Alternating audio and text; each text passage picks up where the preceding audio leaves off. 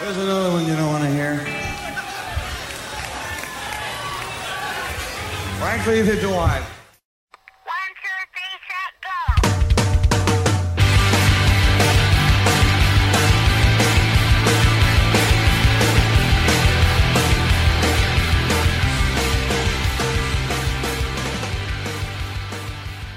Right now on the Power Chord Hour, it is my absolute pleasure tonight to be talking to musician, to writer, to punk rock legend, John Jughead Pierson. You know him from Screeching Weasel, even in Blackouts, many, many other bands. And more recently, he's been doing a really, really good podcast called Jughead's Basement.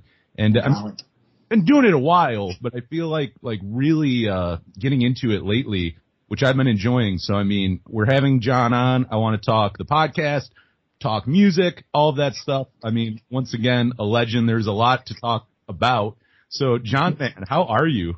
I'm good. Like I told you a little bit earlier before we aired, I'm at my mom's right now. Usually I'm in front of a nice mic in my basement, but I'm helping my mom paint the house, so I'm over there now. No, this will be nothing wrong with that. You're working hard. Yeah, doing good. I feel it makes me feel productive in these times of woe. Yeah, that way about doing this show. It's like it's been kind of a way to, like, you know, you're doing something. Like if you're stuck in the house or whatever. I mean, you're also in Chicago. I'm in Western New York with just bad winters, and I'm sure you know it's like when you get some of those months where it's like it's too damn cold to do anything else. It's good to get creative. Like it's good to kind of stay in and do some of those things. You feel productive, and it's like you really can't be outside anyways. It's so bitter. There's not much else to do anyway. Yeah, I think it was 10 degrees here today when I got up. So. Jeez. Yeah, I think we've been about there lately. So I mean, to start off with the podcast again, you know, probably not the worst time to be doing it right now. And like I mentioned, I mean, you've been doing it a while. I know I for years have watched, like, on your YouTube page, like you kind of go through, like, you know, albums, do the rundowns, even without people, just you do like the solo ones. Mm-hmm. So I mean, like take us back, like, and I guess I assume that was counted as Jughead's Basement. Like, what was the beginning of Jughead's Basement? What inspired you to kind of start doing all that, whether it be the interviews or the album rundowns and stuff? Like, what got you into doing all of that? Yeah, it started, actually I was just talking to Haley from the Unlovables about this. It started originally with Vapid needing a place for him to play with the Methadones and the Unlovables. They lost their venue, so I offered up my basement because Dan used to live there, so he knew about it.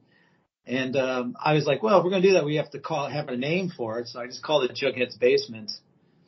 So it started off as an actual venue, which we still do occasionally.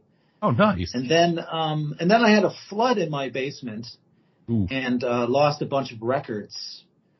And that correlated with a friend of mine. I did this online thing on Facebook where I just said, I'll answer any questions completely honestly for the next hour. And I did it for a couple of nights, and it was really great. I would get kind of drunk on wine, and people would just ask me questions, and I'd be like as straightforward, as honest as possible in the moment. And it did really well. So this friend of mine said, why don't you do a podcast with it, and we'll sponsor it. So that's how it started. At first I wanted it to be live like that, like the Facebook thing. And we tried for a couple episodes for me to present written pieces by friends of mine that have written pieces, like the Repo Man was the first one. And then also do, interviews that were already pre-recorded, but then I would do it live in the moment. But no one was listening at the time. No one was listening. So there'd be like 2 or 3 people, and it was a lot of work because me and, I can't remember why I can't remember his name right now. If it comes to me during the podcast, I'll drop his name because we're actually going to do a podcast about how it started. But they were in another state, so it was really difficult to line it all up, have me be live, and then them playing the pre-recorded stuff. So eventually I just started doing it all pre-recorded. And it was album dissections. Let me go back. Why I brought up the flood in my basement is the idea was when he approached me with the idea of doing a podcast, I said, well, I just lost all these records. So instead of replacing records, I want to replace memories, So I was like, I'm going to go to each one of these records and contact the people on that record and then interview them. Oh, I love and that's how the album dissection started. Yeah. That is really neat. That is a really, I mean, it sucks that it had to come out of that, losing your reputation. That's kind of yeah. But it became so much more, and I would still do them now if it just, they would take like months at a time. And for some reason at the time, I was making enough royalties with Weasel to not have to worry as much about spending 50 hours a week doing a podcast, you know? Oh man, I mean, some of those album dissections you do, I mean, I think it was yesterday I was listening to the Operation Ivy one, and just knowing the amount of work it takes into, I mean, just a straight interview, just one interview, but you talking to multiple people, weaving it in and out, like truly producing it, like truly, like really, I'm sure putting hours and hours into it. That that had to take some time in the beginning doing one like that. Well, the idea for me was, in the way I approach this with everything. I mean, we might talk about the mitochondriacs eventually, but everything to me is, whether it's music or theater, it's considered like an art project. So a record isn't just a record. Podcast isn't just a podcast. It has to be some sort of artistic pursuit for me, and that was the way to do it. It just was hard to maintain, and then eventually I started doing them like every couple months, and then quarterly, then once a year.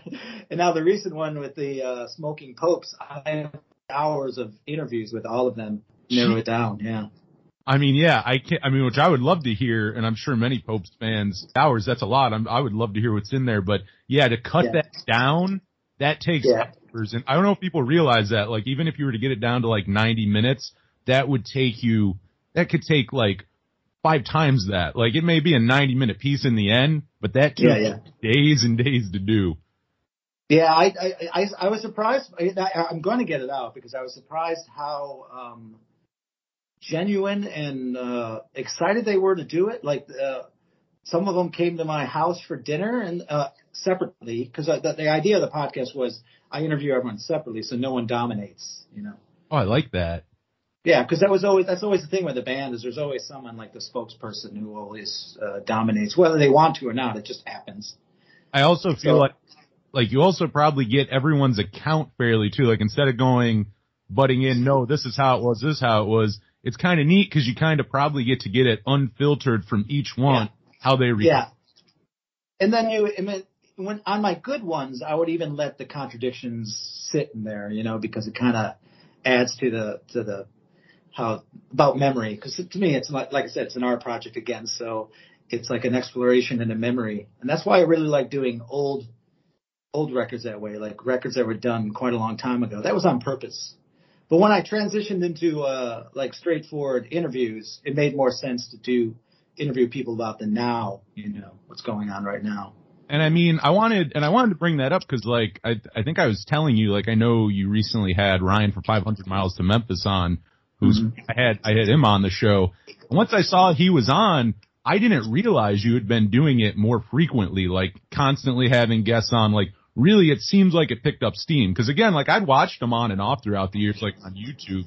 But like when it seems recently, but like, when do you think you started taking it like, all right, we're going to start doing this more regularly, make it more interview heavy, you know, get more guests on, do it more of that way? Yeah, it wasn't really directly related to the pandemic, but it happened around the time it started. I came back from Japan and just didn't have a lot going on at the time because I had been working there for 6 years, so I didn't have a lot going on. And I just fell out of contact with a lot of friends. And Jesse Michaels actually had been in Japan, and I didn't get to see him. So just to catch up, I was like, why don't we just do a free-form interview process and just see what happens? And it went really well, and it did really well, like, you know, almost like 7,000 downloads right away. And I was like, oh, this is a neat format where I do some studying, but then I kind of just throw it away once because that's how like improvisation works to me. You know, there's a reason you study structure and that theatrical movement. You know, you gain those skills, and then when you're on stage, you just throw it all away. So that was kind of the idea with these interviews, is that I would intensely study someone and then just let it all go. I like that, and I want to actually like further down, I do want to like talk about improv and stuff with you, but like I also kind of going along with that. Do you feel like, because like watching the show, what I really like is I feel like you almost purposely like figure out different avenues to take the interview. Like you may have a musician on or like an artist or something, but I like that you go other places. Like it's not just like, yeah, you'll have the topics that are obviously going to come up when you talk about that. Yeah. But I feel like you also purposely have these avenues that can kind of take you down somewhere, like even like philosophical stuff, or I mean, getting into books or just different things that you may not hear from said person. Is that something that you're actively thinking about, like when you're writing questions and thinking about the person that you're having on, like when you're doing that prep, are you kind of thinking of where can I take this? Like that's not just the, you know, if I have on a former member of a band I was in, it's not just about that band that we were in. Yeah. No, I think I actively take to that place as a person. I mean, the album dissections, I would have hours and I had to narrow it down. So it became about that record. But when there isn't that restriction, I don't feel restricted at all. And my studying goes fairly simple to what I can find on the internet and asking people, you know, if people like I go to Master Genie a lot because he works with a lot of people that I end up putting on the podcast, and I'll ask him, what do most people not ask this person, or, you know. But what I've been saying recently, which is the key, I think, to what I'm doing is I'm trying to understand what punk is without asking questions about punk. Oh, I like that. I really like that. Yeah. So I think that's the key to it. I mean, of course, like you had said, I'm still going to ask the simple things like, you know, how did it start sometimes, you know, or how did you get into music? You know, typical questions. But I predominantly try to focus on just that, like, who is this person? That is really interesting. And I mean, to your credit as well, like, I'm sure a lot of people like myself probably start watching your show because they know you from the music and everything. But like, there's tons of musicians who have podcasts out now. And I mean, you can only last so long on the merits of this is a musician that I like. Like, you got to be kind of good, because if it's 90 minutes of drivel, you're not, you know, are you really going to listen to that whole time? Like, at some point, you're going to drop off and go, okay, that's great. I'm just going to listen to his records. You know what I mean? Yeah. I'll just stick to guitar playing. Like, don't interview people. But with you, I like it because you really do. Like, you can tell there's, which, I mean, credit to you if that's just you naturally as a person, but you really take them in a different direction. I also like, I mean, cause you're also now, I feel like, just starting to have on guests who, like, maybe you haven't met beforehand. Like, it seemed like before maybe it was more people you knew. Now you're having more guests that you never knew before. Like, is that kind of weirder for you going in? Like, you know, if you go interview someone that, like, I think, Jarrett from Bowling Pursuit, you had him on, I don't think you'd ever really talked to before, and a couple others versus a guy you've been in a band with for like 30 years. Like, I mean, is that pretty different when you like go to approach that if you've never met the person? It is really different, and it's a case by case basis depending on how it goes. But I do immediately do. My dad was a salesman, and I immediately take on that. What I learned from being a salesman is use someone's name a lot, because I'm really bad at names. But in this podcast, I make sure to always say the person's name. I don't shock them, but I immediately just start talking. Like, and then I'll say we're recording like 5 or 10 minutes into it, and that's not on accident. That's actually on purpose. That's a good thing. So people kind of know that it's a conversation, and it's already whatever you say is going to be the conversation, you know. So it gives I really like what it does to it. But ultimately, I think I'm just I admit that I think I am good at it. Because I think I'm just genuinely listening to these people. I agree. I again, like the genuine conversations, I think that's also why you can do like a 90-minute conversation. They just naturally like kind of flow. The more you interview people who you didn't know beforehand, like, is there a part of your interviewing skills and just talking to people that like are you getting better at anything? Do you feel like doing that? Like, again, talking to people you didn't know beforehand versus people who you might have a repertoire with, or you know a little. Like, do you feel like that's helped you at all, or you've gained anything out of that? Like, do you see yourself better at it? Yeah, I'm definitely more confident in it, but like I learned with theater, you be careful with your confidence. You know, you should always have a little bit of humility and anxiety going in. Like when I did the Vinnie Fiorello, I had nothing. I purposely had nothing because I go, I should know this guy. We've been in the same scene for 30 years, but we've never met, never talked. So I'm going to write down nothing. And so I think I have to do that to myself occasionally to just understand that it's about, once again, it's about listening. Now, and those are extreme examples. Like I said, normally I do some studying and I kind of know where I want to end it. But like I said, being an improviser, you have to, grasp the moment and realize it's going to take you somewhere you don't expect. Was like theater and improv, did that come before music for you? Was all of that pre-music? The beginnings of theater was in high school, but as a professional career, they happened simultaneously. That's really neat. Like, I want to ask, like, I don't know if you listen much to the Violent Femmes. Maybe you do, because I kind of hear neither. One of my favorite early bands. I actually got to see them at Harper at a community college way back in 84 or 83, somewhere in there. Odd. That had Okay. Yeah, I met them. I got to talk to them too. It was really cool. I've had, and this is actually someone I would actually recommend you have on your show, because I think you two would have a lot in common. But Victor DiLorenzo, their original drummer, I've had him on the show a couple times now. And before he was in music, he did improv at, I believe it's called Milwaukee Theater X. I want to say it's called. Yeah, I never heard of it. An improv company in Milwaukee. But I mean, he has said, like, he uses that improv and what he learned in theater and all of that through music, through like with the Violent Femmes and stuff. He said, like, even their stage show, like, everything he did went back to improv. Like, things that he learned back then, he can apply it to everything he did later. And I mean, you kind of already said it a little, like, maybe you use it in, like, even interviewing, but, like, yeah, do you feel like you use what you learned in improv and theater in your music and podcasts and, like, everything else you do? Like, is that something you can apply outside of just writing and acting? Yeah, I think I would say that I learned a lot of those things from, I would say, both writing for theater and also for improvisation. One of the ones that I learned, which is a technique out of Improv Olympic, which is they have the thing called the Herald, where basically there's a really strong structure to it, like 2 scenes of 2, then 1 scene with the other person. It's really structured. But what comes out of it is never the same. But what they do before that is that they get in the circle and then they just throw out words, and then it's inundating the brain with different thoughts and words. And then you just let them sit on you as it goes by. And what I've noticed during the good interviews is that I allow that technique to hang with me so that themes come back organically through the interviews.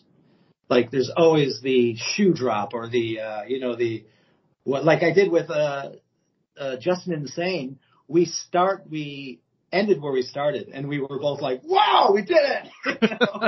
Full circle, baby. Yeah, and those type of things I definitely learned from my early stages of writing for theater and improvisation. That it's listening and then recalling things that have happened. That's really, I mean, like, I have zero background in that, but, like, after talking to Victor now, it's very interesting. And I start thinking about it when I knew I was going to talk to you, like, because now it's really interesting, because I never would have thought about before how you could apply that, but apparently, like, you can really apply what you learn in theater and improv. And I know I'm kind of all together, but how you can use all that outside of it. Yeah, and it's good for reading people, too, because often in improvisation, you have your ensemble group, but you're often thrown into a group with people you don't know, and you have to sort of understand where they're coming from, what they're going to do, and then being also willing to just go wherever it goes. That's why there's that say yes in improvisation, which doesn't mean you can't say no on stage. It just means even a no is a yes. Do you feel like that affected you at all? Either like using just being on stage. Obviously, you like being on stage. Did that morph into your live show at all when you started, like, playing with Weasel and stuff? Like, do you feel like maybe you were more comfortable on stage than the rest of them, or maybe you lacked a little less stage fright from doing it, before? And like I said, they started pretty early the same. I mean, out of high school. I mean, I did some theater in high school, but I wouldn't really call that learning how to be an actor. That's more like a bunch of kids and your friends on stage goofing around. So I don't know. I don't think I had the skills when I first started with Weasel. I didn't even know how not to break 10 strings in one show. I had to learn everything. I learned everything simultaneously, like I said, from theater and that, how to become like a performer. They definitely fed each other, but I wouldn't say one came before the other that way. I do want to jump into music for a second too. Yeah. Can I just say one more thing? I'm sorry. Oh, yeah. Oh, totally. That also being in a band where I wasn't like Ben, so obviously wanted to be the external, person. So, and I have it in me to be a leader and also a follower. I have no difference for one or the other. So I didn't really have the pressure to be the performer as much on stage. I would just have fun. And I didn't really think about it as performing because that's was his job. Do you think it's good? Like, do you think that's helped you in bands, kind of being that person where like you're kind of saying like you can keep it cool? It sounds like you don't have maybe like you don't have to be that person who's out in front. You can do there. It sounds like you probably know what you can do. You know what you're good at, and you'll do it and kind of, stick to it or whatever. Like again, you're just not going to get cocky. Like, do you think that's helped you in your music career, being that way, not trying to be the one who's like front and center all the time? I would like things. I think it also has probably hurt me because like a lot of people are saying this podcast is the first time that they've really realized who I am or what I do. So there are some benefits to it too. Like the benefits to me are things that I learned from Columbia College, which is where I went to school.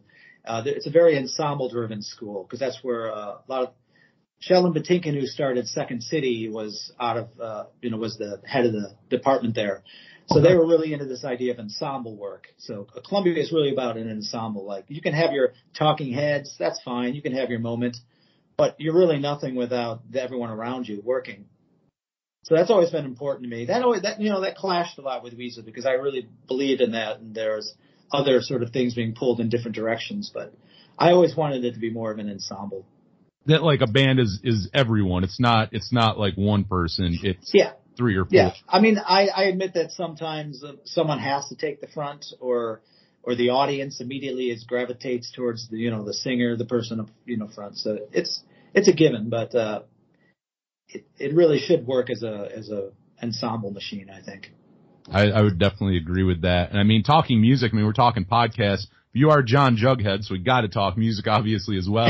Yeah. But, like songwriting, which was also funny because I remember when I messaged you to do this, I think at first I complimented your podcast, and after I'm like, I wonder if he knows I also like his music. Like, I would think that's a given. Like, I would just think I like his podcast, and then it's like I would like for that not to be a given, but right now at this point, I think it is a given.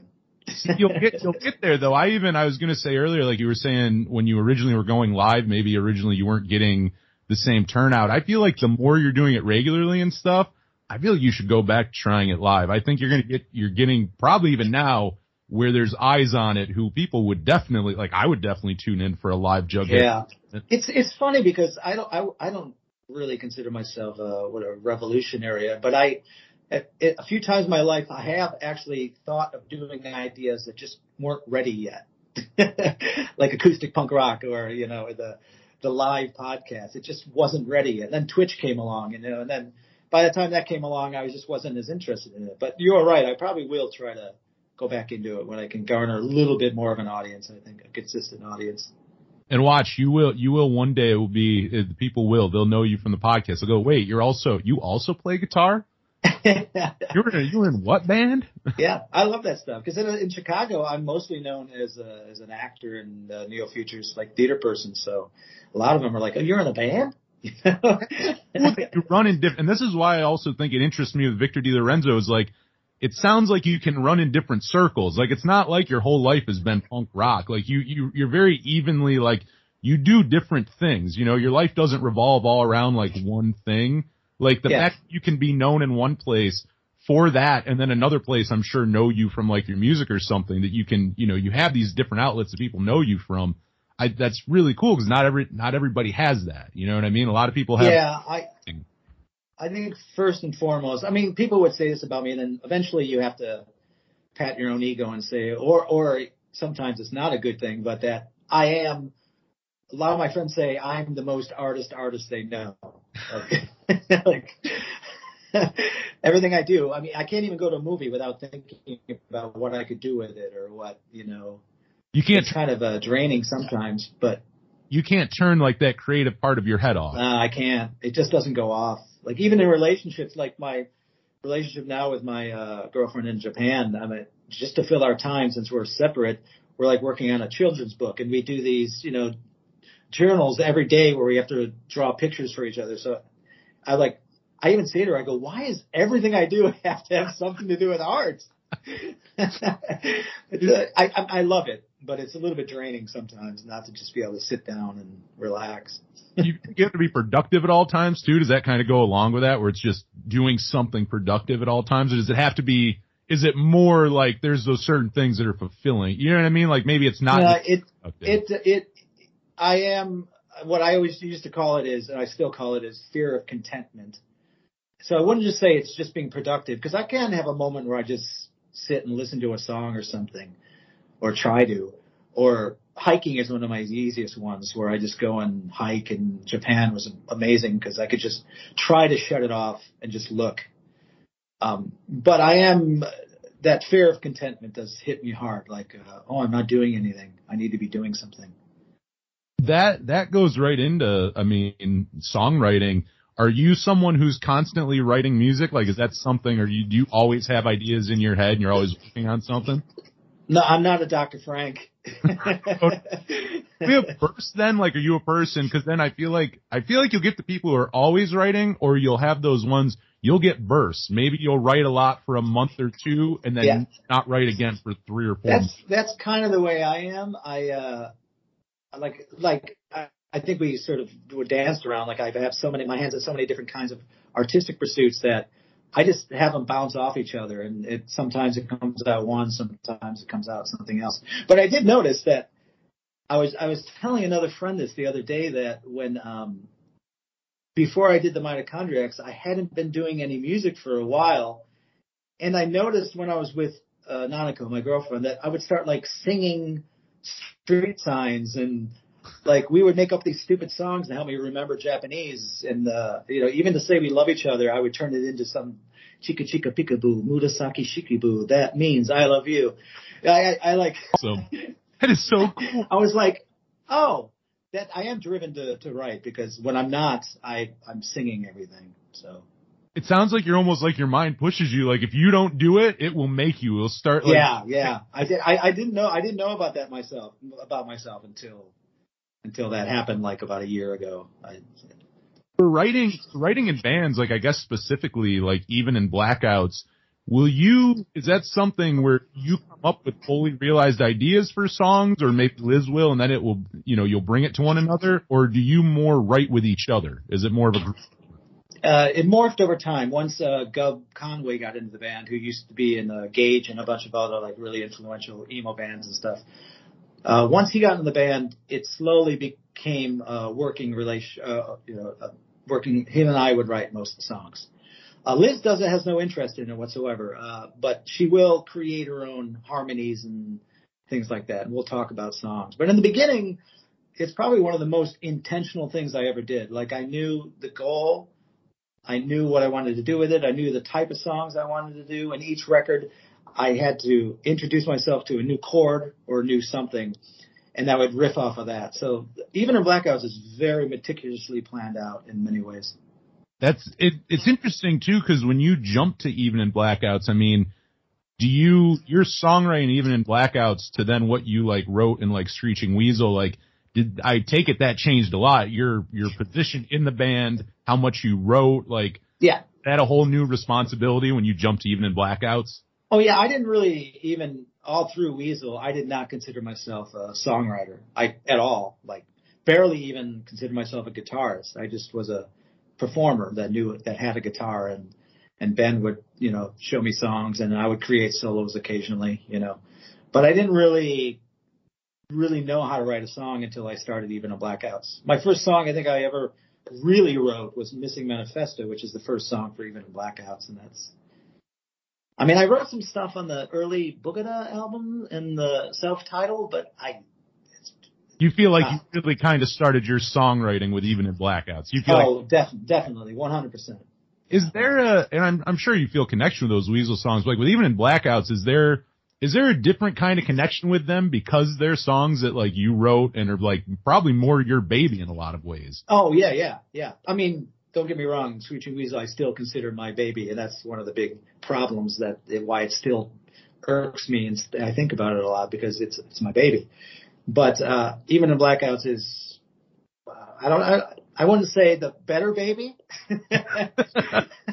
You playing favorites with the kids? My favorite baby. I love them both. I dearly love them both. But when I'm sick and dying in my bed, I want the Even in Blackouts baby by my side. Is like Screeching Weasel a step kid, and like Even in Blackouts is like a blood child? Like yeah, but a step kid that I was there from the beginning. Like I nurtured I taught it how to speak its first words. You were there from the get-go. Maybe that was a I fed it. Or calling Screeching Weasel your stepchild. But yeah, Even in Blackouts, obviously, I mean, everything about it is resonated from my life. All the songs, especially the first couple of records, they're just my songs coded, my life coded in whatever I'm coding it in that album, And good stuff too. Very, very good records. I do want to talk about new music, and you did bring up the Mitochondriacs, which I hate to admit, I only realized you did like about a week ago, and I'm really enjoying it. I don't know how I missed it. So I mean, let's talk about that. How did that get going? I mean, there's some neat things about it I saw with like, donating proceeds and stuff. So, I mean, but yeah. Before I get ahead of myself though, how did that get started and kind of all that good stuff? Who are you doing the band with as well? I came back fairly depressed from Japan because I got kicked out because of visa. My visa expired and, the pandemic was going on. So I couldn't be with Nanako at all. So I came home, was fairly depressed. And I had been in contact with Eddie from the Cobains for a while. Just he was a really cool guy. He would just like give me records, like a band. He loves collecting records. Not even his band, just he would give me records and take me out to eat. And he was always very helpful guy. And he just came to me one day and goes, "I think you need to just come into Marky's studio and write a song with us." And so I did. But the idea was that I wanted to write them spontaneously that day and then record them that night, and then that would be it. Oh wow! Yeah, and that's pretty much what I stuck to. This new song I'm working on is different because it's a 13-minute song. So, but we're going to record it Tuesday, and none of them know the music or anything. So there's still a spontaneous element to it, but a 13-minute song they don't know yet. Yeah, well, there's a guy that wanted to put out our EP on cassette, and once again, I'm an artist, so I'm like, well, I can't just have it be that cassette. So why don't I just do a B-side that's exactly the same length but one song? You truly do have the mind of an artist. It really must never turn. Which I love the output. I mean, it's great that I can be like getting ready for the interview and go, wait a second, you have new music out? Like, the fan. Yeah, but the idea of this band it is my return to being comfortable doing Boogada period stuff because people aren't really doing it or doing it well now. So I did research my own records like Boogada and the Untitled and, Angry Samoans. And then I tapped into this anger. I had some horrible stuff going on in my life, so I tapped into that, which I don't usually like to do. I like to sort of analyze why I'm feeling that way. And this one, I allowed myself to be angry, hurt, and pretty raw. So the songs come out pretty raw, and I work through feeling bad. Like I make fun of my friends in Italy in one of those songs, and and I love them dearly. And I'm writing it going, this is horrible. So I really just let go of I never wrote in that style before, my own stuff that was just full of vitriol. Just pure emotion, it sounds, just raw emotion, like unfiltered. Yeah, exactly. But always with a sense of humor. I mean, I do hear, I do like, I can hear like some early like Weasel and stuff, and they're like, you're saying going back and listening to it, like listening to your own work, do you have to listen to it like in a way, like almost remove yourself, like listen to it like it's someone else to get in that mindset? Or can you listen to it like, oh, that was me, 30 years ago or something? You know what I mean? Like, can you listen to it kind of objectively, like just as a listener, I guess? I think this is one of the reasons I'm probably considered a pure artist, is that I immediately, even though I can emotionally feel things from what I put out there, I immediately go into the voyeur, even to my own music. So I mean, immediately, even when I recorded a record, like Ben would be done with it, and I would live with it for months because I loved the studio, and I would listen to how we separated everything and how, but I would try to do it as remove myself. So I've always done it. I've always had to. That's nothing new to you. That wasn't like writing my own stuff and then producing it like in theater. I've had to be able to put on that director mask, or that, a little bit of distance from it. That's interesting. And going back to Mitochondriacs, I mean, obviously, I was going to ask you if there's like more plans to do stuff with them. Obviously, you're doing that 13-minute song. I mean, is it something you see continually? Like, is this something that's going to keep going on, do you think? We're discussing it right now. We're not sure because I wanted everyone to have their other bands that were more of their focus. But like anything, for some reason, people are really into this band, and we've gotten asked to do shows. And then now immediately it's becoming trouble doing shows because everyone's in other bands. So we're having a band discussion Tuesday, but I don't know. I would like to continue going on, but it also could be just getting me through this period of whatever's going on.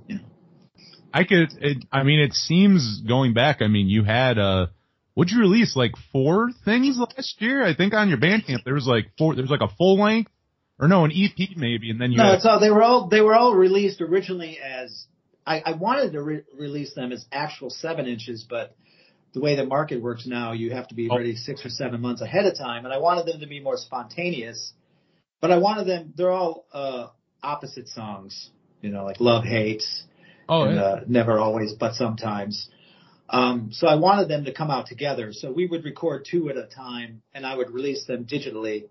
And like I said, the other idea was that every digital sale would get donated. That doesn't count like shirts and like actual cassettes or things like that. But any digital sales would get donated to a different international funding. That's really cool. Whose idea, like, where'd that initially come from that you guys wanted to donate proceeds like that? That was me. I just felt, I've never been able to do it in my life because I live by the seat of my pants, so, hand to mouth. So I haven't really felt the ability to put as much into helping out the world as I could. So since it was in Marky's basement that we were recording, it was a little bit easier just to go, I don't want money let's just donate it all,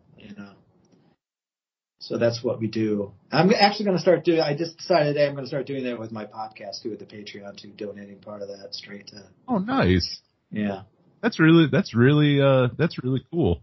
I think in this, like we were talking about how I don't talk about punk as much in the podcast, but get to it by not talking about it. Yeah. I kind of feel like that's what I'm doing with donating money. I'm trying to, heal the world as much as I can. I like that. It's kind of old school, back to when labels would do, like they put out even like a comp or something like that. I think Asian Man Records had a few comps where like I think 15% or something went towards different charities and stuff. It's kind of, in that vein. So it's very punk rock. Yeah, well, it's easier for me that way because it really never touches my hand. So it's a lot easier to, if I had like $20 in my hand, it's going to be a little harder for me to give it to someone else. You never see it digitally, and somewhere in between Bandcamp and the charities get it somewhere in there. Yeah. So if the digital thing makes it easy, it never sees my hands. I just press that button to donate it, Besides working on Mitochondriacs, any other music lately? Have you been working on even in Blackouts or even just songs in general that you don't know where they're going? Have you been writing? Even in Blackouts, the next step in the progression, which made sense because the last 3 records we've built our own studio and recorded in our own homes, and everyone works on everything. Like no one goes home after they do their drums or guitar. Everyone would just live together. the next step logically was that everyone would start writing. So we have like a email chain of songs that we've all proposed. But everyone's living their lives right now. Yeah. No, I mean, you seem busy with everything else. And again, like Mitochondriacs, for people who haven't heard it, you know, there's new Jughead music right there. So definitely stuff to tide people over. And hours of you talking too. That's the other great thing, is hours and hours now to go back to hear you talk, which is really fun, which is really neat. Thank you. But I want to, you know, we were talking earlier about like how improv, how you use it, like in whether it be music or, you know, podcasting and stuff. But kind of going back to that, like whether you're writing a book, whether you're writing interview questions, whether you're writing lyrics, whatever it is, do you feel like all of that like is in the same part of your brain? Like you using the same part of creativity no matter what you're doing? Or is there some kind of mindset that you have to kind of put yourself in depending what it is? You know what I mean? Like if you're writing. Yeah, I know what you're saying, because that's often a question I ask people as guests on my show. I used to, when I started out, was a little bit more, I wrote a play called The Road in the River, and it was when I decided that I had to go from just spontaneously writing stuff, purely like stream of consciousness, that even though it did well, I wanted to be able to talk about my work better with an audience. So that led me to the idea that I had to be a little bit more intentional. But all creativity to me is still a balance of those two. So I will allow my muse to all of a sudden start writing a song, or all of a sudden writing a book or something. But then the intentional part has to kick in and go, is this realistic? Do we have time to do this? Is this what we need to be doing right now? So I would say all my projects are intentional, but they don't always start that way. That's interesting. That's really interesting. I mean, because again, like you doing so many different things, and I mean, obviously, like some people use their creativity on one thing, so it's very interesting to kind of, you know, pick up as someone who you kind of distribute it differently. You know what I mean? Like, yeah, well, they're all related. I mean, they're all coming from my brain, and they're all coming from memories that were stored there and overlapping. And I call creativity like the combination of two disparate ideas or pictures. You know, the brain is basically all these pictures and ideas, and then your little things, synapses in between, are connecting them, you know. And the creative brain just finds interesting ways of making disparate things make sense in the world. And that's kind of the key of it. So I feel like all the projects are related. The last thing I want to say on that is that an intentional thing I do is when I'm working on a song, I don't listen to music. When I'm working on a book, I don't read books. When I'm working on a play, I don't read play. You know, I get away from the topic or the genre that I'm involved in at that moment. Will you, you know, going along with that, do you find yourself, like, say you're writing a play and you kind of don't want to get in, whether maybe you don't want to get influenced by things like that, you just don't watch them. Will you find yourself getting influenced in other places? Like, will you then be getting maybe more influence from listening to music or, you know, doing something like that you then apply to what you're working at the time? Yeah, I think they're all related. And there's, I learned something. I did a show on this, what do you say, late 19th and early 20th century artist Marcel Duchamp, that talked a lot about that he did study art, but then eventually he just started reading science periodicals and philosophy, and that actually ended up affecting his writing, his art, more than studying art did. So I basically taken that to live by. But I'll say, except for the mitochondriacs, because I don't want to sound like I'm contradicting myself. I actually purposely went back into the book of the catalog to rip myself off. So in that way, I had to borrow from the genre I was writing already. But in general, I don't do that. I was gonna say earlier, like when it comes to your creativity and kind of just that, whatever you want to call it, really, the thing that makes you want to create and do things, and obviously the thing that never turns off in your head. Was there a time you remember that turning on? You know what I mean? Like, was there an age or even a specific maybe event that you remember that you just kind of, after that, you wanted to create, you wanted to do things? Or is that just kind of, has that been you forever? Have you always just kind of had that kind of artistic mind since you were like a child. Yeah, I think it's been me forever, but there was, once again, talking about this, turning something internal to external, there were a few moments where, like, a teacher would force me to do something, or my mom forced me to juggle on stage at the church, talent show, that kind of forced me to realize that I was an outwardly creative person. And that if I was going to be, that all this stuff was just going to sit in me and spoil and decay if I didn't show it to somebody. I think people helped me through that. My mom and a couple teachers in high school and stuff did that for me. But I would say, to answer your question, that creative instinct, I think, has been there since I was little. I would make them imaginary friends, and I wasn't even one of those that believed that they were real. I just loved the idea of making up things, Improv. In a lot of ways, that's kind of improv, isn't it? You're kind of like on the spot. You're kind of like imagining what it would be. You have to make up that person in front of you. Yeah, like one of my favorites was when I was really little. I mixed a potion. I don't know, it was like whatever, flour and Windex and stuff, and I put it in a little bottle and I put it on a gate outside. And the next day, it had fallen, but it was all dry. There was nothing there. So I was like, I just invented invisible formula. And I knew that it just, dissolved into the ground, but my creative mind was going, I did it. Don't you act though too? Like, don't you kind of need that? Like in your head, you may know that you're on a stage and it is theater, but don't you have to convince yourself or some part of your mind that you? Yeah, I don't have another person's brain, so I don't know what it's like to have a less creative brain, but I feel that all brains are constantly in the, aware of themselves now, but also that, what do they call it? Like that second consciousness that's aware of yourself being aware. Yeah. And and that improvisation is it deals with that a lot. And being on stage is like that too. Like I need to stay in touch with these people because we're playing music together. But in order to do an interesting show and different every night, not fall into a pattern, I have to take chances and live in the moment. And it's always a balance of those two. That's really interesting. And again, something that Victor talked about like that, like how I think people who have that theater background is really cool when you get into live music because you don't want the same show. It's not about a scripted show or the same kind of thing. It's something different every. Oh, it drives me crazy, man. It drives me crazy. Like I talk to my friends who do like Broadway and stuff. Like, how could you do that same show over and over? And then when I realize what they do is they're playing the same game but different.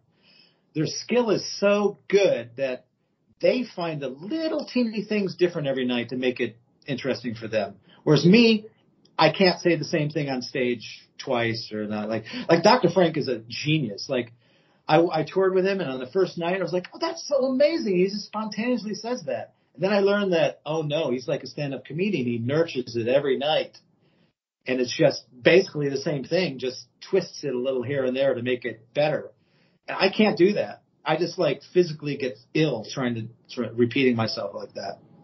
So you're very much then, it sounds like probably in anything you do, you probably the first thought is the best. Like your first initial idea, it's probably best to do it then. You don't want to overthink it. You don't want to do it 50 times. Right. But then one of the themes of this podcast, probably because that's on my mind, is you eventually need to turn that into an intentional thing where or else it'll just be chaos all the time. The brain is chaos. That's a great point, because if you don't, then it's just you're going nowhere. Rob, you need to structure it. You need to structure yourself in some way or another. You have an identity that you're trying to create for yourself, so you gotta try to stick to some sort of plan. So for music coming in around the same time as theater, was guitar your first intro into music? Is guitar how you got into playing music, or did you start on something else? I had a mandolin that I had first, so I would start. I toyed around with that for a while and never really got good at it. And then I just dropped it. And then I really didn't get another guitar until we decided to form Screeching Weasel. So I had a flute, but never learned how to play it. Like I still I'll pick it up occasionally, but I'm not very good at it. So, guitar and mandolin are probably my main instruments now. Something I want to talk to you about too. I thought it was interesting. If I heard you correctly in your podcast, you were saying the one day or on one episode that when you started playing guitar, like in your family not to take formal lessons. I was the first one that didn't have piano lessons. Yeah. But getting a guitar and stuff too, you didn't really take lessons for that either, did you? Like formal lessons? No, I had my mom hired my older brother's best friend to teach me, and it sucked. And then I quit after one day. So, he only wanted to teach me Santana songs, in which I don't hate Santana. It's just not what I was into. Yeah, that's not including. How old were you?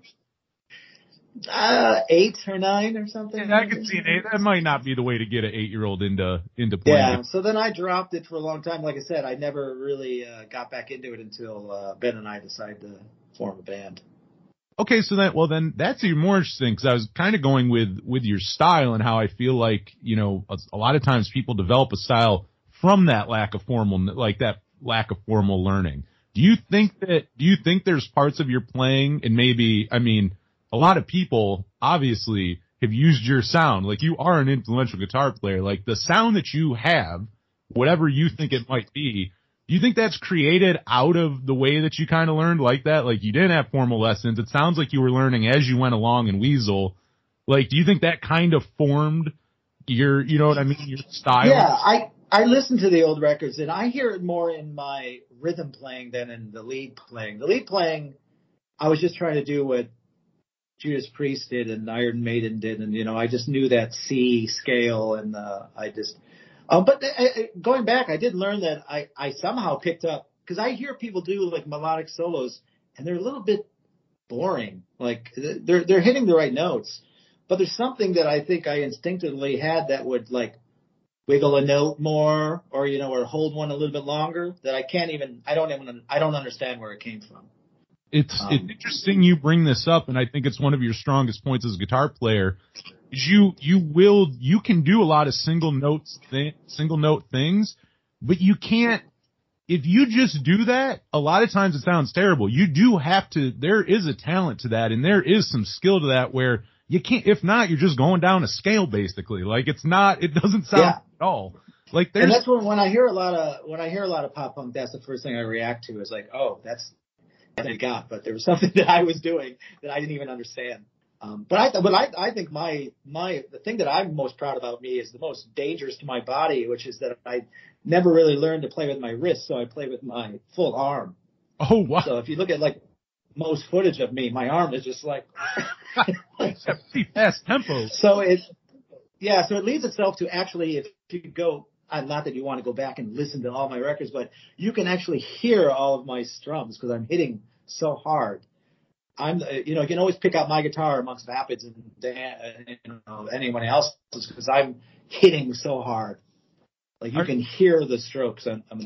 Are there anything else? Like, is there anything else kind of going with that like you feel like sticks out in your guitar playing? I know it might be weird to dissect your own playing, but like, are there any other things you think you do that kind of make you like when you hear it, it's you? Like, are there a few things you think you do on guitar that kind of make you go, oh, that's Jughead playing? Yeah, I think that's the only one. I mean, I can really hear you can hear my pick hitting the strings, and I play really hard. Are like guitars and even in Blackouts, people were like, Gub would do he would strum because he plays with his wrist, and I'd go like because I had to go more distance. Because I'm going like this, where most people are just going. Do you like? I guess that also goes like the action on your guitar. Do you like? Oh, I destroy guitars. I don't even mean to. But I had one tour with even Blackouts where and we didn't have money, but I went through 4 guitars. Oh my god.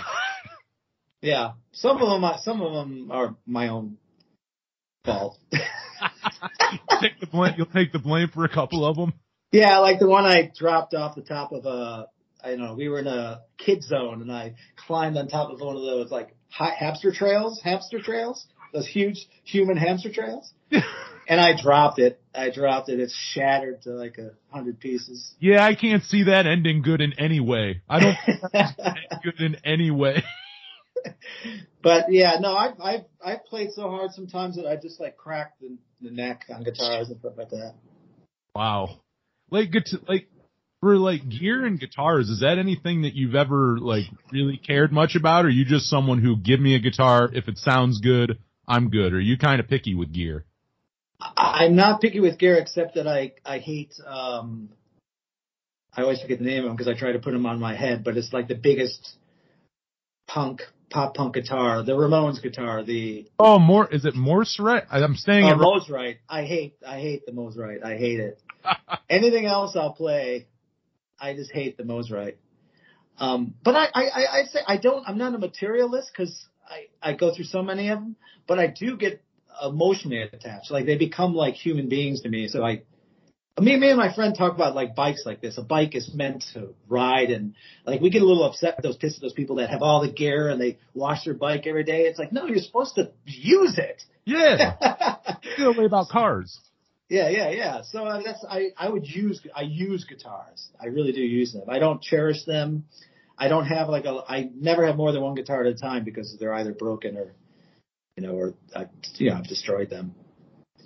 Nothing sacred with that. That's probably not the worst way to be. I think it's kind of, in a way you sound kind of, or would you consider yourself a minimalist at all? It sounds like again, you kind of said it, but material possessions aren't like the biggest thing to you. It doesn't sound. Oh yeah. That might come from being, having no money growing up and having to I was in a Midwestern suburb, but my house income was like poverty level. So I just got really good at making what everyone else had naturally, so I have never really been attached to too many things at once. Someone who travels so much too, it's probably not a terrible thing. Probably no, not. It's not. No, I mean, I own a house. That's the one thing I own is I have a house and I have stuff in the house. So I do have stuff, but I'm not really attached to much of it, really.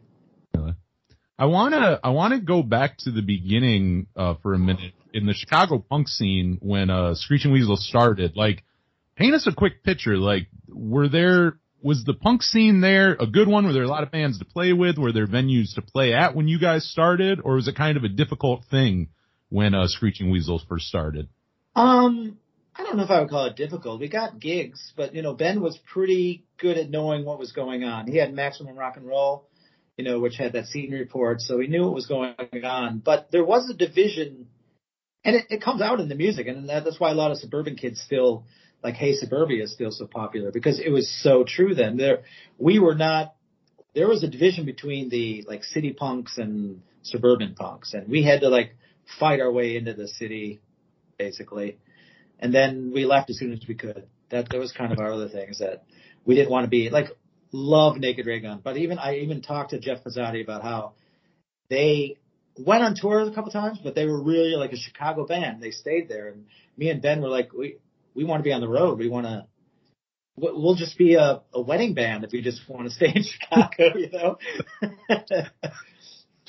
Oh man. So I have a weird relationship with the Chicago scene, because I feel like we are and are not a part of it, and never really were, because we almost became more of that Berkeley scene, because of Lookout and stuff like that. That makes sense. But we're a Midwestern band. I mean, I'm a Midwestern boy. I mean, 100%. So. For the scene back then, I mean, obviously it sounds like in the suburbs you had to go, if you wanted punk shows, you had to go to Chicago. Did there happen to be any other pockets of a punk scene or a music scene, like any weird ones, in little pockets of Illinois, or was it basically if you wanted punk rock, you got to go to Chicago? Oh no, we started our own, though. Dirty Nellies, which is where a lot of the bands that later became famous on Lookouts, played there. Dirty Nellies was in Palatine. It was just an Irish pub that I think Ben found and then handed it over to my friend Matt, who then went to McGregor's and did people like Green Day and all these other bands. But we did Dirty Nellies, and the Crim Shrine would play there, and Operation Ivy played there. Only one of only two shows in Chicago. Wow. Was at our place. So no, there were places in the suburbs you just had to make it yourself. Basements and stuff like that. Was there much? The one thing about the city then was they were all over 21, so it was kind of not all ages. It felt cool going into the city, but it was a little bit of a waste of time because no one we knew when we were 18 could go. So we could play because they have a little rule, where you can play there, but you can't drink. You have a special thing on you, but no one our age was able to go to those shows. So being so close to Wisconsin and Indiana, were those places pretty early on that Screeching Weasel played, just kind of in proximity? Yeah. Green Bay, we were always, Green Bay. We were always, we immediately made friends with Master Genie in Lafayette, Indiana, outside of like Bloomington, Indiana. So yeah, it was all Midwestern, gigs at first, but then we pretty quickly, went to Berkeley, and that opened up everything. Me and Ben drove straight across the country, just the two of us, and we flew out the other two guys for one show. So we were pretty quick to get out of the Midwest. It sounds so. Because you were even talking about the scene. If you want to stay there, we'll be a wedding band.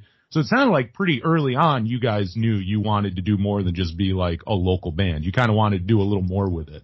Yeah, I think that was there was a drivenness. I analyze it a lot, and it's probably the one thing that still keeps me thinking about Ben as a human being and not as like an evil character, is that we were driven together and we achieved a lot that we only could have done together. And that was it. Like we were driven to get out, literally drove to get out of our own city and to make something of ourselves. Where are you at age-wise there? Like around that time, beginning of... I think I took 1 year off before I went to college. So I was 18, I think 18 or 19 Young. when I started. Ben is 1 year younger than me, so he was a year younger. So what year was this? 86? I was 19. And that is young. Props to you guys for having kind of that, pretty clear of a vision pretty like early on. Were you playing with a lot of bands in the beginning in that area who didn't have that foresight, who were very much didn't seem to know what they were doing outside of, just play some shows around here? Like, were you finding other people in your area? Yeah, I won't name the bands, but we did have some conflicts with bands like in the suburbs that were upset because we were bringing in out of town bands and they were losing their like Tuesday night or whatever that they would play every week.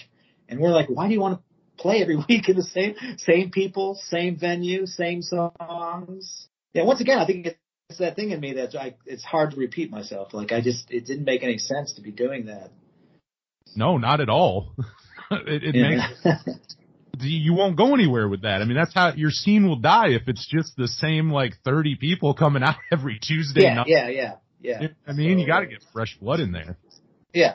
And that's, that was really started by Ben and his early recognition of maximum rock and roll really enlivened that whole suburban scene quite a bit. I read bands from all over the place. You mentioned Master Genie a minute ago. And, someone who obviously very prominent in the punk scene and really a blast hearing on your podcast. He's been on a couple times. I always like hearing him on there. But I was going to ask, huge involvement with Weasel through the years, whether it be being in the band, recording the band, like all of that. Obviously had a huge involvement. Like, what is it about Mass that you think just meshed so well with Screeching Weasel that made you guys like work so much together? I think for me and Ben, it was probably two different things. For Ben, Mass I don't think it's like written down anywhere, but he is a genius. Like he has all the trappings of a genius too, like going too far and perfection shows up too often, but he gets things done. And Ben, I think really liked that about him. He just gets shit done all the time. And if there was no one to do it, he would figure out how to do it. And that's still how he is to this day. What I thought was we relate to movies and we just liked being together. So I just gained like a really close friend. with Mass. So that's kind of why he was loved by the band, and then it made sense for him to be in it.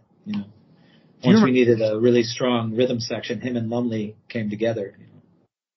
Do you remember the first thing you worked on with Mass? We were just talking about that. He did he did the Ramones album and Wiggle.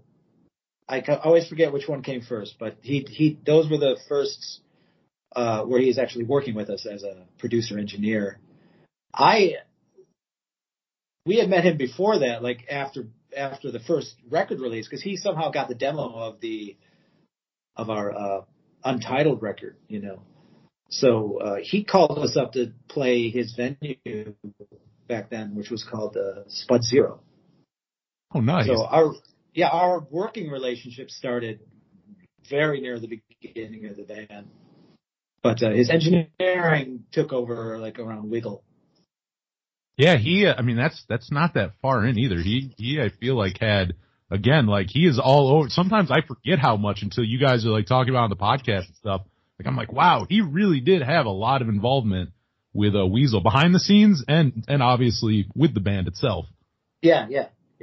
But also I had kind of a random, it's not totally random, it's kind of speaking of producers, but it's something I forgot about. On My Brain Hurts, Al Sabrante, which a lot of people might know is Green Day's first drummer, he's credited as an executive producer on that record. Like, what did he do on the record? Like, what was his involvement? How did, what did he do on that to be executive producer? He charmed Ben Weasel. He wasn't even around for that record. He was nowhere near the place for that record. Okay. But if you notice, every single record, Ben sticks some sort of thing in there that is fictional. Oh, okay. So that's okay. Yeah, so he wasn't even around, but we loved him. I loved Alex Sabrante from the first time I met him. He's so funny. Did you meet him from Green Day just playing together? Is that how you guys met? I can't remember what he was in then when I first met him, but the time we really started getting along was, when Green Day, Mr. T Experience, and Screeching Weasel played Larry Livermore's town. And that's when we all sort of got together. Nice. That was, I think, I looked it up the other day. There's like 89, 8, somewhere around there. Early on. Very early on. Yeah. So he had absolutely nothing to do with the production of the record. I had forgotten all about it, saw his name on it the other day and went, okay, I gotta ask. And I was thinking, I'm like, I don't really know he did anything on this, but I gotta know why that's on the back of the cover. Yeah. I got my answer. Yeah. Was he in Isocracy? I mix up a few of his band's early stuff. But I knew he was in something before Green Day that when we met him, but I can't remember what. It's interesting. See, that's where me and Ben are different. Ben has more of a black and white memory, like he can remember things, and mine is all like creative flow. I kind of, I wasn't thinking about it before, but like, really that association, like with the Bay Area and Lookout Records and everything. But like looking back, you guys were, when you put it in context, it's a different time. It's pre-internet, I'm sure scenes aren't as connected as they are now. Like, how did you get in contact with Lookout? How did all of that, like, happen where it was like, okay, like I'm sure you probably knew bands who were on Lookout, but again, it's not as easy as just sending an email out to do this kind of stuff, No, we became like the, I don't know. I mean, it felt kind of magical at the time, and it's not just looking back, but there was something that in Weasel that appealed to that Berkeley intelligent punk crowd, but also being kind of Midwest and mean and funny, that really took. So when we went there, we immediately made relationships, whether it was pen pals or just phone calls. And we were the first non-California band on Lookout. So, is that wild at all? Like, I mean, it's interesting because you starting in the late 80s, like just music in general, the industry, how you release it, how, I mean, contacting people, booking things have like changed so much. I mean, does all of that just kind of blow your mind when you look back and see how it's changed probably a million times through the years too, not just like once. It's probably a constant changing thing. Like just music, how you're an artist, all of that. Yeah, I don't want to pull out I remember when old guy routine, but it was a lot different. I always talk about you always had to have like a shit ton of quarters in your pockets for phones and a map, a road atlas. A map. Everyone had to read a map. That had to be a totally different time. Yeah, no, it was, But with Weasel, you probably hear, I mean, the influence is all over punk and stuff like that. But I want to ask you, have you ever heard like Screeching Weasel influence, or even just been told by someone they're influenced by you in a place that like you weren't expecting? You know what I mean? Like, have you ever found that influence in somewhere that wasn't just like directly punk rock, that was like you were kind of interested to see where that influence reached to? I can't draw a straight line to it, but I turn on the radio and all I can hear is influences from my group of friends, like whether it was Operation Ivy or Crimpshrine or Green Day, any, Pink, worked with Lint, from Rancid. I mean, it's everywhere. I go to Japan and my girlfriend doesn't know anything about the music, and I'll say this and she's like, doesn't really care. But I go, I have no idea who this is, but I bet I could link it back to my band in like 2 moves.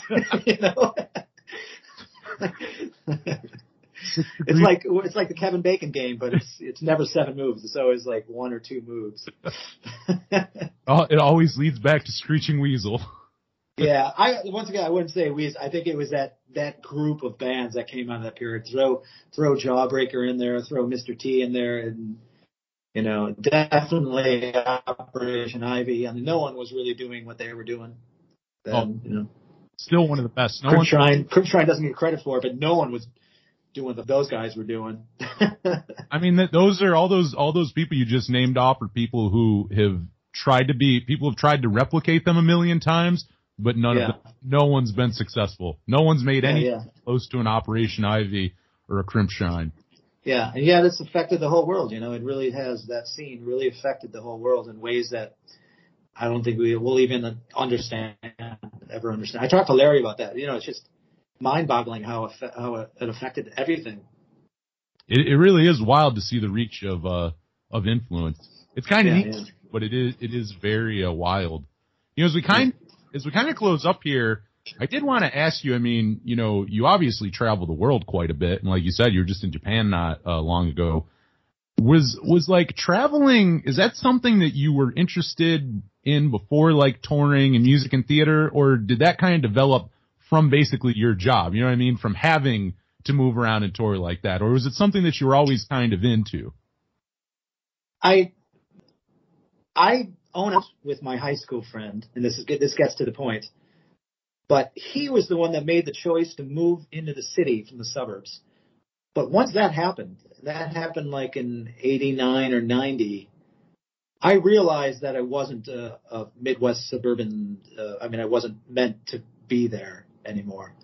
Even when I go back and visit, I see people that I went to high school with all drinking at the bars, like, a block away from high school. And I was like, I was meant to just go away right away. And moving to the city really was that I had already toured, but it really solidified that in my soul that I was not ever going to be just planted in one place. But I always say I want to have a home. I just don't ever want to be there. You just want a home base. Yeah. I'm kind of the same way. I love traveling the country in my car. I just sleep in my car wherever I can. Yeah. Just go. I used to joke with friends where they thought I was joking. In high school, I would say, I'm going to get a house before I get a car. And they were like, that's funny. And I did. I still have never owned a car. I have a house because, I have that house, and then I can go away all the time. And I always have people that rent from me or friends that live there and stuff. That is amazing. So, I mean, really, like even if you didn't have art and music to like travel around for, it sounds like you would still be out there just seeing the world, basically. You'd still be out there. I love it. No, I love that stuff too, and I love hearing, cause I think some people take it, they just become, I'm sure you can get jaded from it, where it's like you're just going to a city or whatever, but like do you? Well, that's the thing is when you tour in a band, it's a little bit more, it depends on what band, and to what level you are. There are like bigger bands that probably have a harder time relating to different areas because they're just going to the hotel, going to the venue, and you don't really get to live it. But as a punk band, I'm sleeping on Italians' floors, or my German friend's floor, and we're going to wherever he likes to have lunch, or he's, so that to me never gets old. I mean, you start going, oh, that's exactly like this thing back home, but that's part of it. It's part of becoming a global person instead of like your little tribe. Is discovering the differences and the similarities. Oh yeah, you got to get out of that comfort zone. You got to you got to go see everything. The world is much bigger than the bar down the street from your old high school. Yeah, exactly. Yeah, yep. And it affects how you treat other people in general. I think you're better off for I really not to go off on a tangent in that way, but yeah, I think you're better off. You almost gain something from going to see people who you wouldn't normally talk to or know. Yeah, and I understand the economic situations. I understand people that like their home and don't need to go anywhere else, but I still feel at least once in their life they should have gone on a world tour or just hitchhiked or something. Just get out of your comfort zone, You know what more interesting people would be if they hitchhiked? You're interesting. If you hitchhike, you're probably an interesting person. Yeah. You heard of that? John Waters did that a couple of years ago, right? Where he hitchhiked across the country. Yeah, he wrote a book. I haven't read it yet, but I want to read that. That's fascinating to me. I never had the guts to hitchhike, but with Screeching Weasel, we would pick them up occasionally just to shake things up a bit. I only had to do it once when I was lost in the Allegheny National Forest. I did have to hitchhike one time, but the guy kind of forced me to because he said, you look lost. I've driven by you 3 times, and you look like you're going in the wrong direction. And I was. So that was. But, John, as we're closing up here, I want to kind of circle it back around to Jughead's basement, because is what you're doing right now. Goals. Do you feel like you have any more goals for the podcast, or just kind of keep on going and see where it takes you? I do have goals. I am taking this time. I really do want something that is at least a part-time job. I really am trying to make the effort to make it a real thing. I don't know how how financially beneficial something like this could ever get, but I am taking it seriously. But I never take things seriously financially unless I'm committed to them artistically. So that is my goal. But what I've learned is, and I've had a couple pretty famous people on, and I've learned that those don't grow your audience really. No. It's a interesting business game of slowly increasing the awareness of some things go viral automatically, but you can't control it. That's random. But what I'm learning is you have to slowly build it. Like I have to bring on people that are a little bit more famous than that other guest I had. You know what I'm saying? Yeah.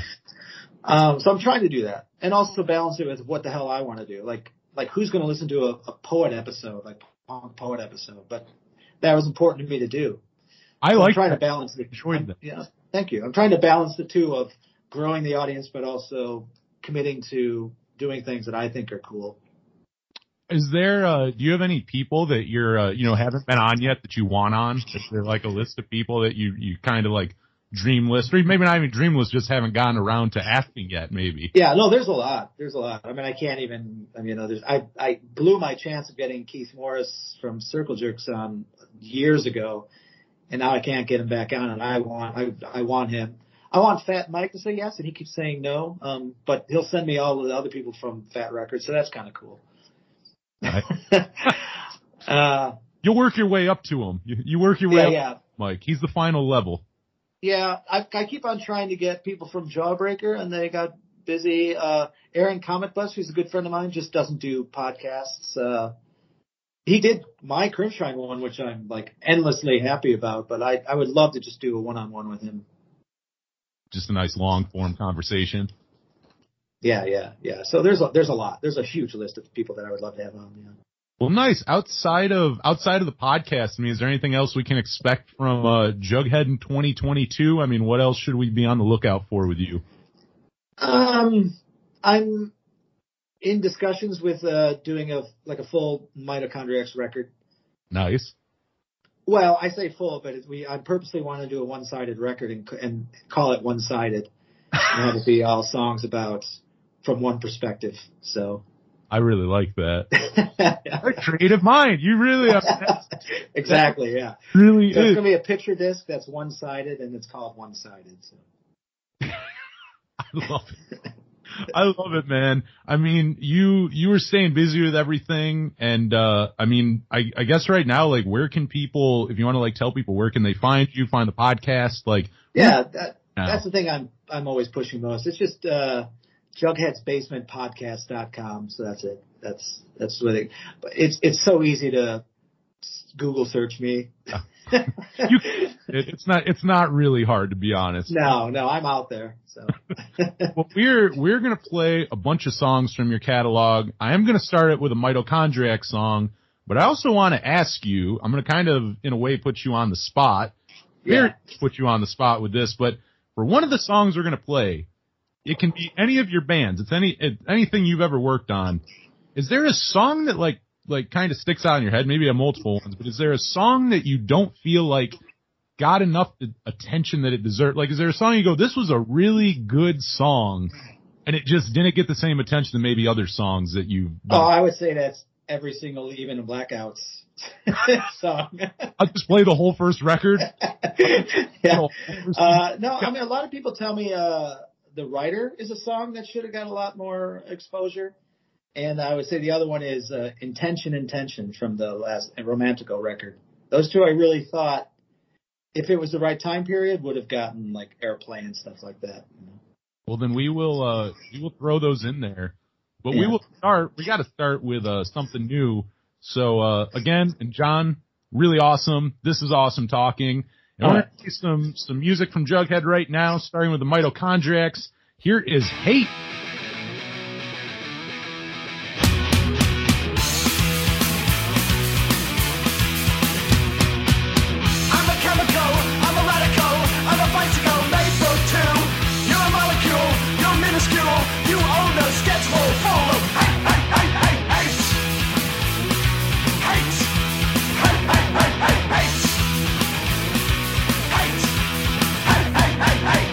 Vehicle made of alcohol, I'm a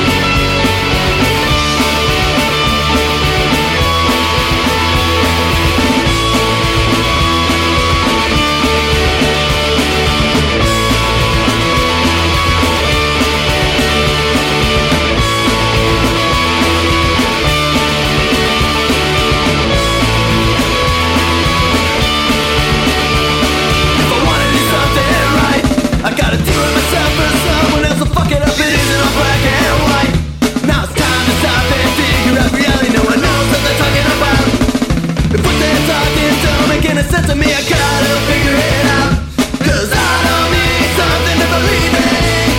My brain hurts, my brain hurts, my brain hurts today. My brain hurts, my brain hurts, my brain hurts today. My brain hurts, my brain hurts, my brain hurts today. My brain hurts, my brain hurts, my brain hurts today. My brain hurts, my brain hurts, my brain hurts today. My brain hurts, my brain hurts, my brain hurts today. My brain hurts,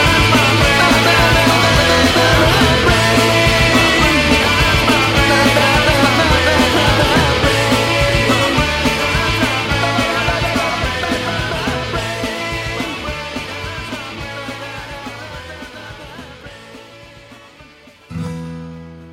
Comfort is what we need, my babies. Listen and I'll show you how. The sidewalk's the carpet and the bushes are the walls. Through the skyless night he covers his young. The cold clock's the cold wind whistling through. Where the sidewalk's the carpet and the bushes are the walls. The moon's his lamp and the world's his door. His eyes bleed salt crystallites, and his hair deeply swooshing, thinly sliced paper cuts. Where the sidewalk's the carpet and the bushes are the walls. The moon's his lamp and the world's his door.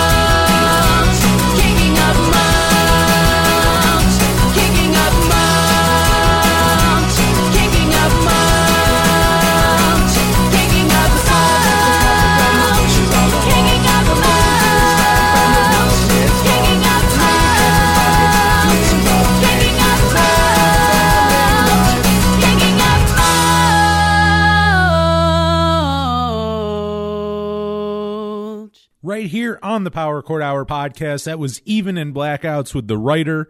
Before that was Screeching Weasel with My Brain Hurts. And opening up that block of music was the latest from Jughead. There he was with the Mitochondriacs with their song Hate. I cannot thank John enough. That was not only was that an insanely fun conversation, I can't even start to tell you what a big fan I am of his music.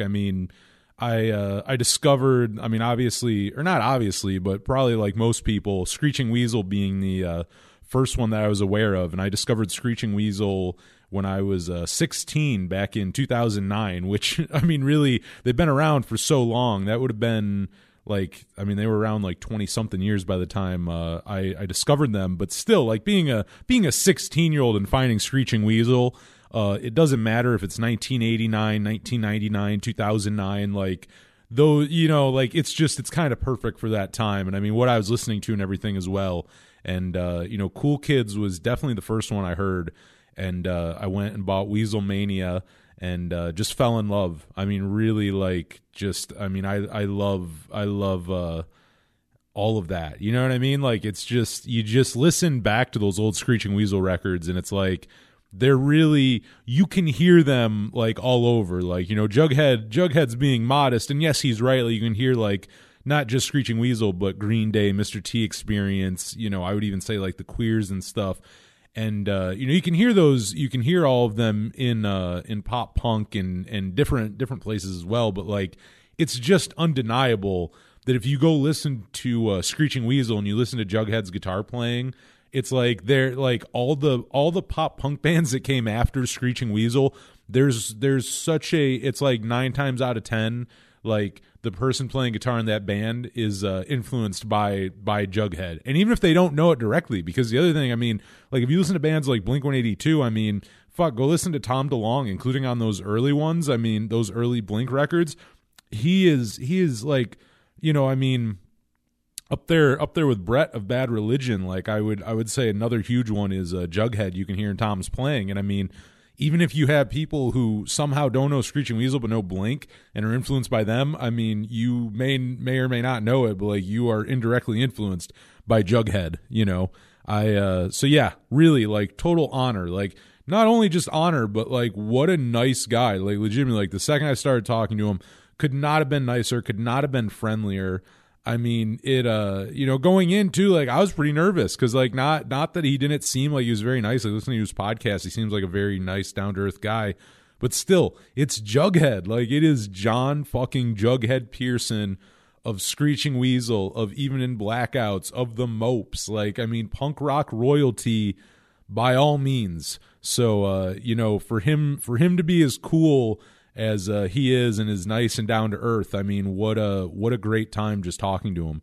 And I will say I do apologize for the audio quality on there. I mean, I think it was bearable. I don't think it was anything ungodly, but I know it wasn't like the greatest quality. We did a Skype call, and I don't know if it was on my end or his end, but I think the connection was just not great. I mean, that's all I can figure out. I've honestly only used Skype like twice for interviews.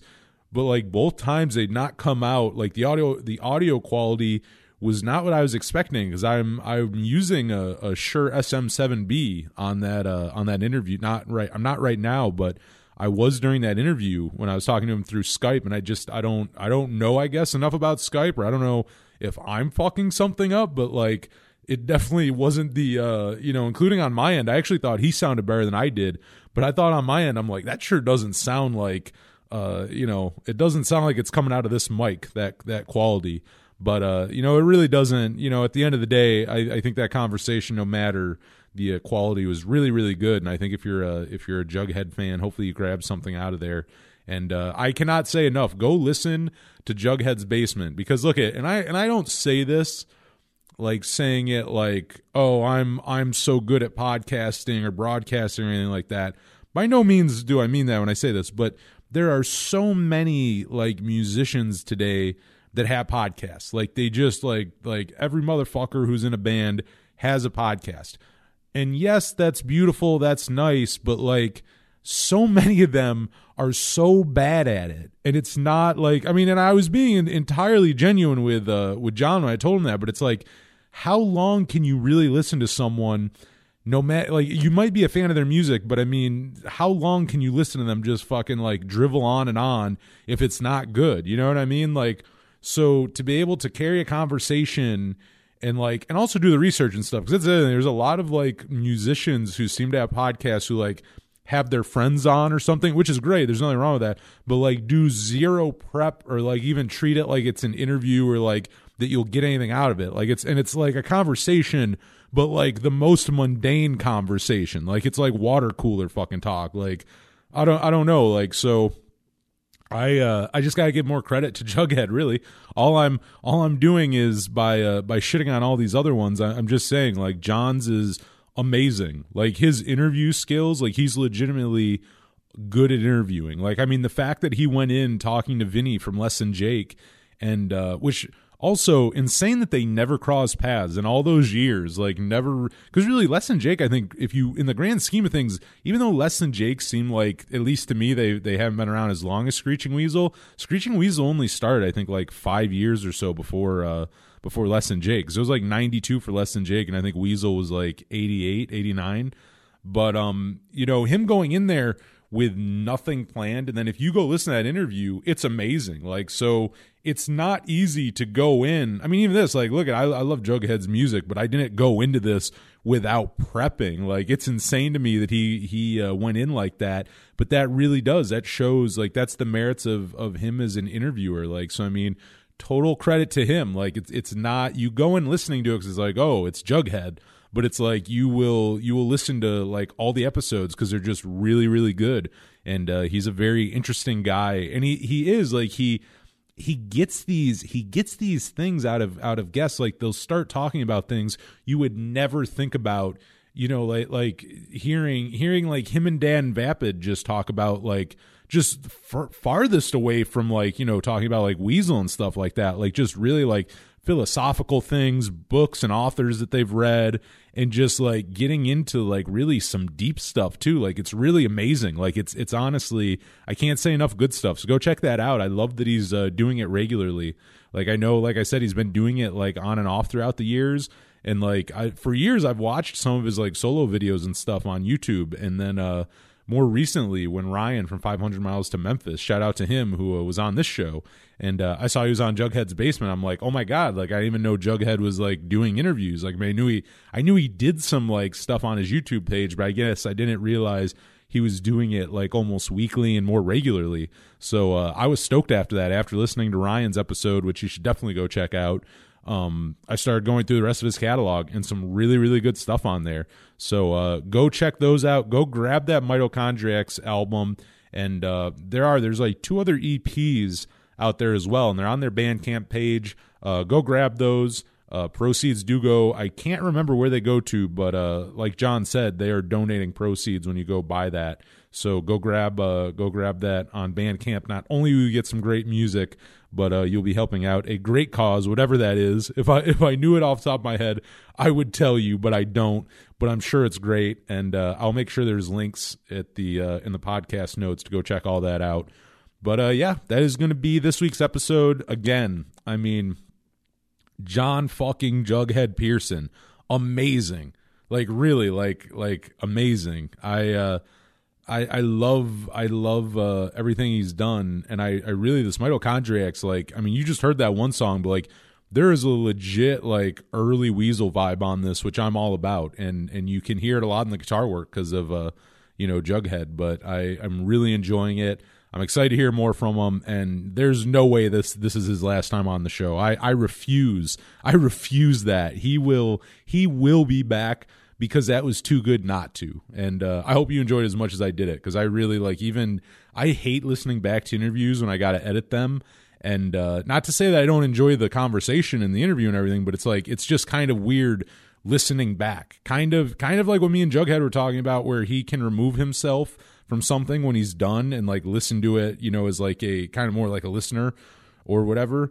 I don't think I have that so much. Maybe once the podcast's totally done, once it's like fully produced and out, I can maybe, not that I really listen to this podcast, but I can maybe listen to a little bit of it, but like editing interviews and stuff, I don't love listening to myself. But on this one, not that I like listening to myself, but like listening back to the conversation, I'm like, oh my God, like this was a really good conversation. Like, I didn't, like, not just because I was talking to him, but like, and again, total credit to him. I'm not saying this, I'm not patting my own back. It was a great fucking conversation because it was Jughead, and also probably why his podcast is so good, because it doesn't matter to the guest. He is just a good host. So yeah, go check out everything he is doing. And if you want to go check out everything I'm doing, at Power Chord Hour on Twitter, Instagram, and Facebook. Go, if you would, subscribe to our YouTube page. And I don't feel like I plugged that enough. So if maybe you're listening to this on YouTube, if you are, hell yeah. If you're not, go subscribe to our YouTube page if you would. It'd be really cool. And if you've not heard, the radio show is now, it's been this way for a couple weeks now, but we're now 4 hours every Friday night on 107.9 WRFA, 8 to midnight. Very, very rad. 8 p.m. was our first time slot back in 2016. And then in 2018, we moved on over to 10 o'clock. And now we just own all of it. We own all that audio real estate. Everyone's been talking about, like, I don't know really what the hell you call it, but like basically virtual reality and like, just weird shit in the digital universe and shit like that. And I own like audio real estate in the radio universe. So 4 hours every Friday night. Really, really fun. Love doing it, playing a bunch of music. This interview will be up on the radio show this Friday night. I'm going to play a shit ton of, just a bunch of John's bands, a bunch of other stuff. I mean, really, if you're in, it's going to be both. Like if you're into John's music, I'm going to play a ton of that, and all the other bands I'm going to play are kind of within that vein. And I'm sure I'll play like bands who we talked about tonight. I'm sure I'll throw some Violent Femmes on there and some Mr. T Experience, and who knows? You'll have to tune in to hear the rest of it. But every Friday night, 8 to midnight on 107.9 WRFA in Jamestown, New York. You can also listen online at WRFALP.com. You can stream the radio station there. And if you would also, for the podcast, rate, review, and subscribe wherever you listen to these, that would be greatly appreciated. That would really, really help out, and I would appreciate that a lot. And powerchordhour@gmail.com. You got to hit me up for anything. Hit me up there. And I guess that is going to be everything. So for this week's Power Chord Hour podcast, I'm Anthony Merchant. Thank you so much for listening.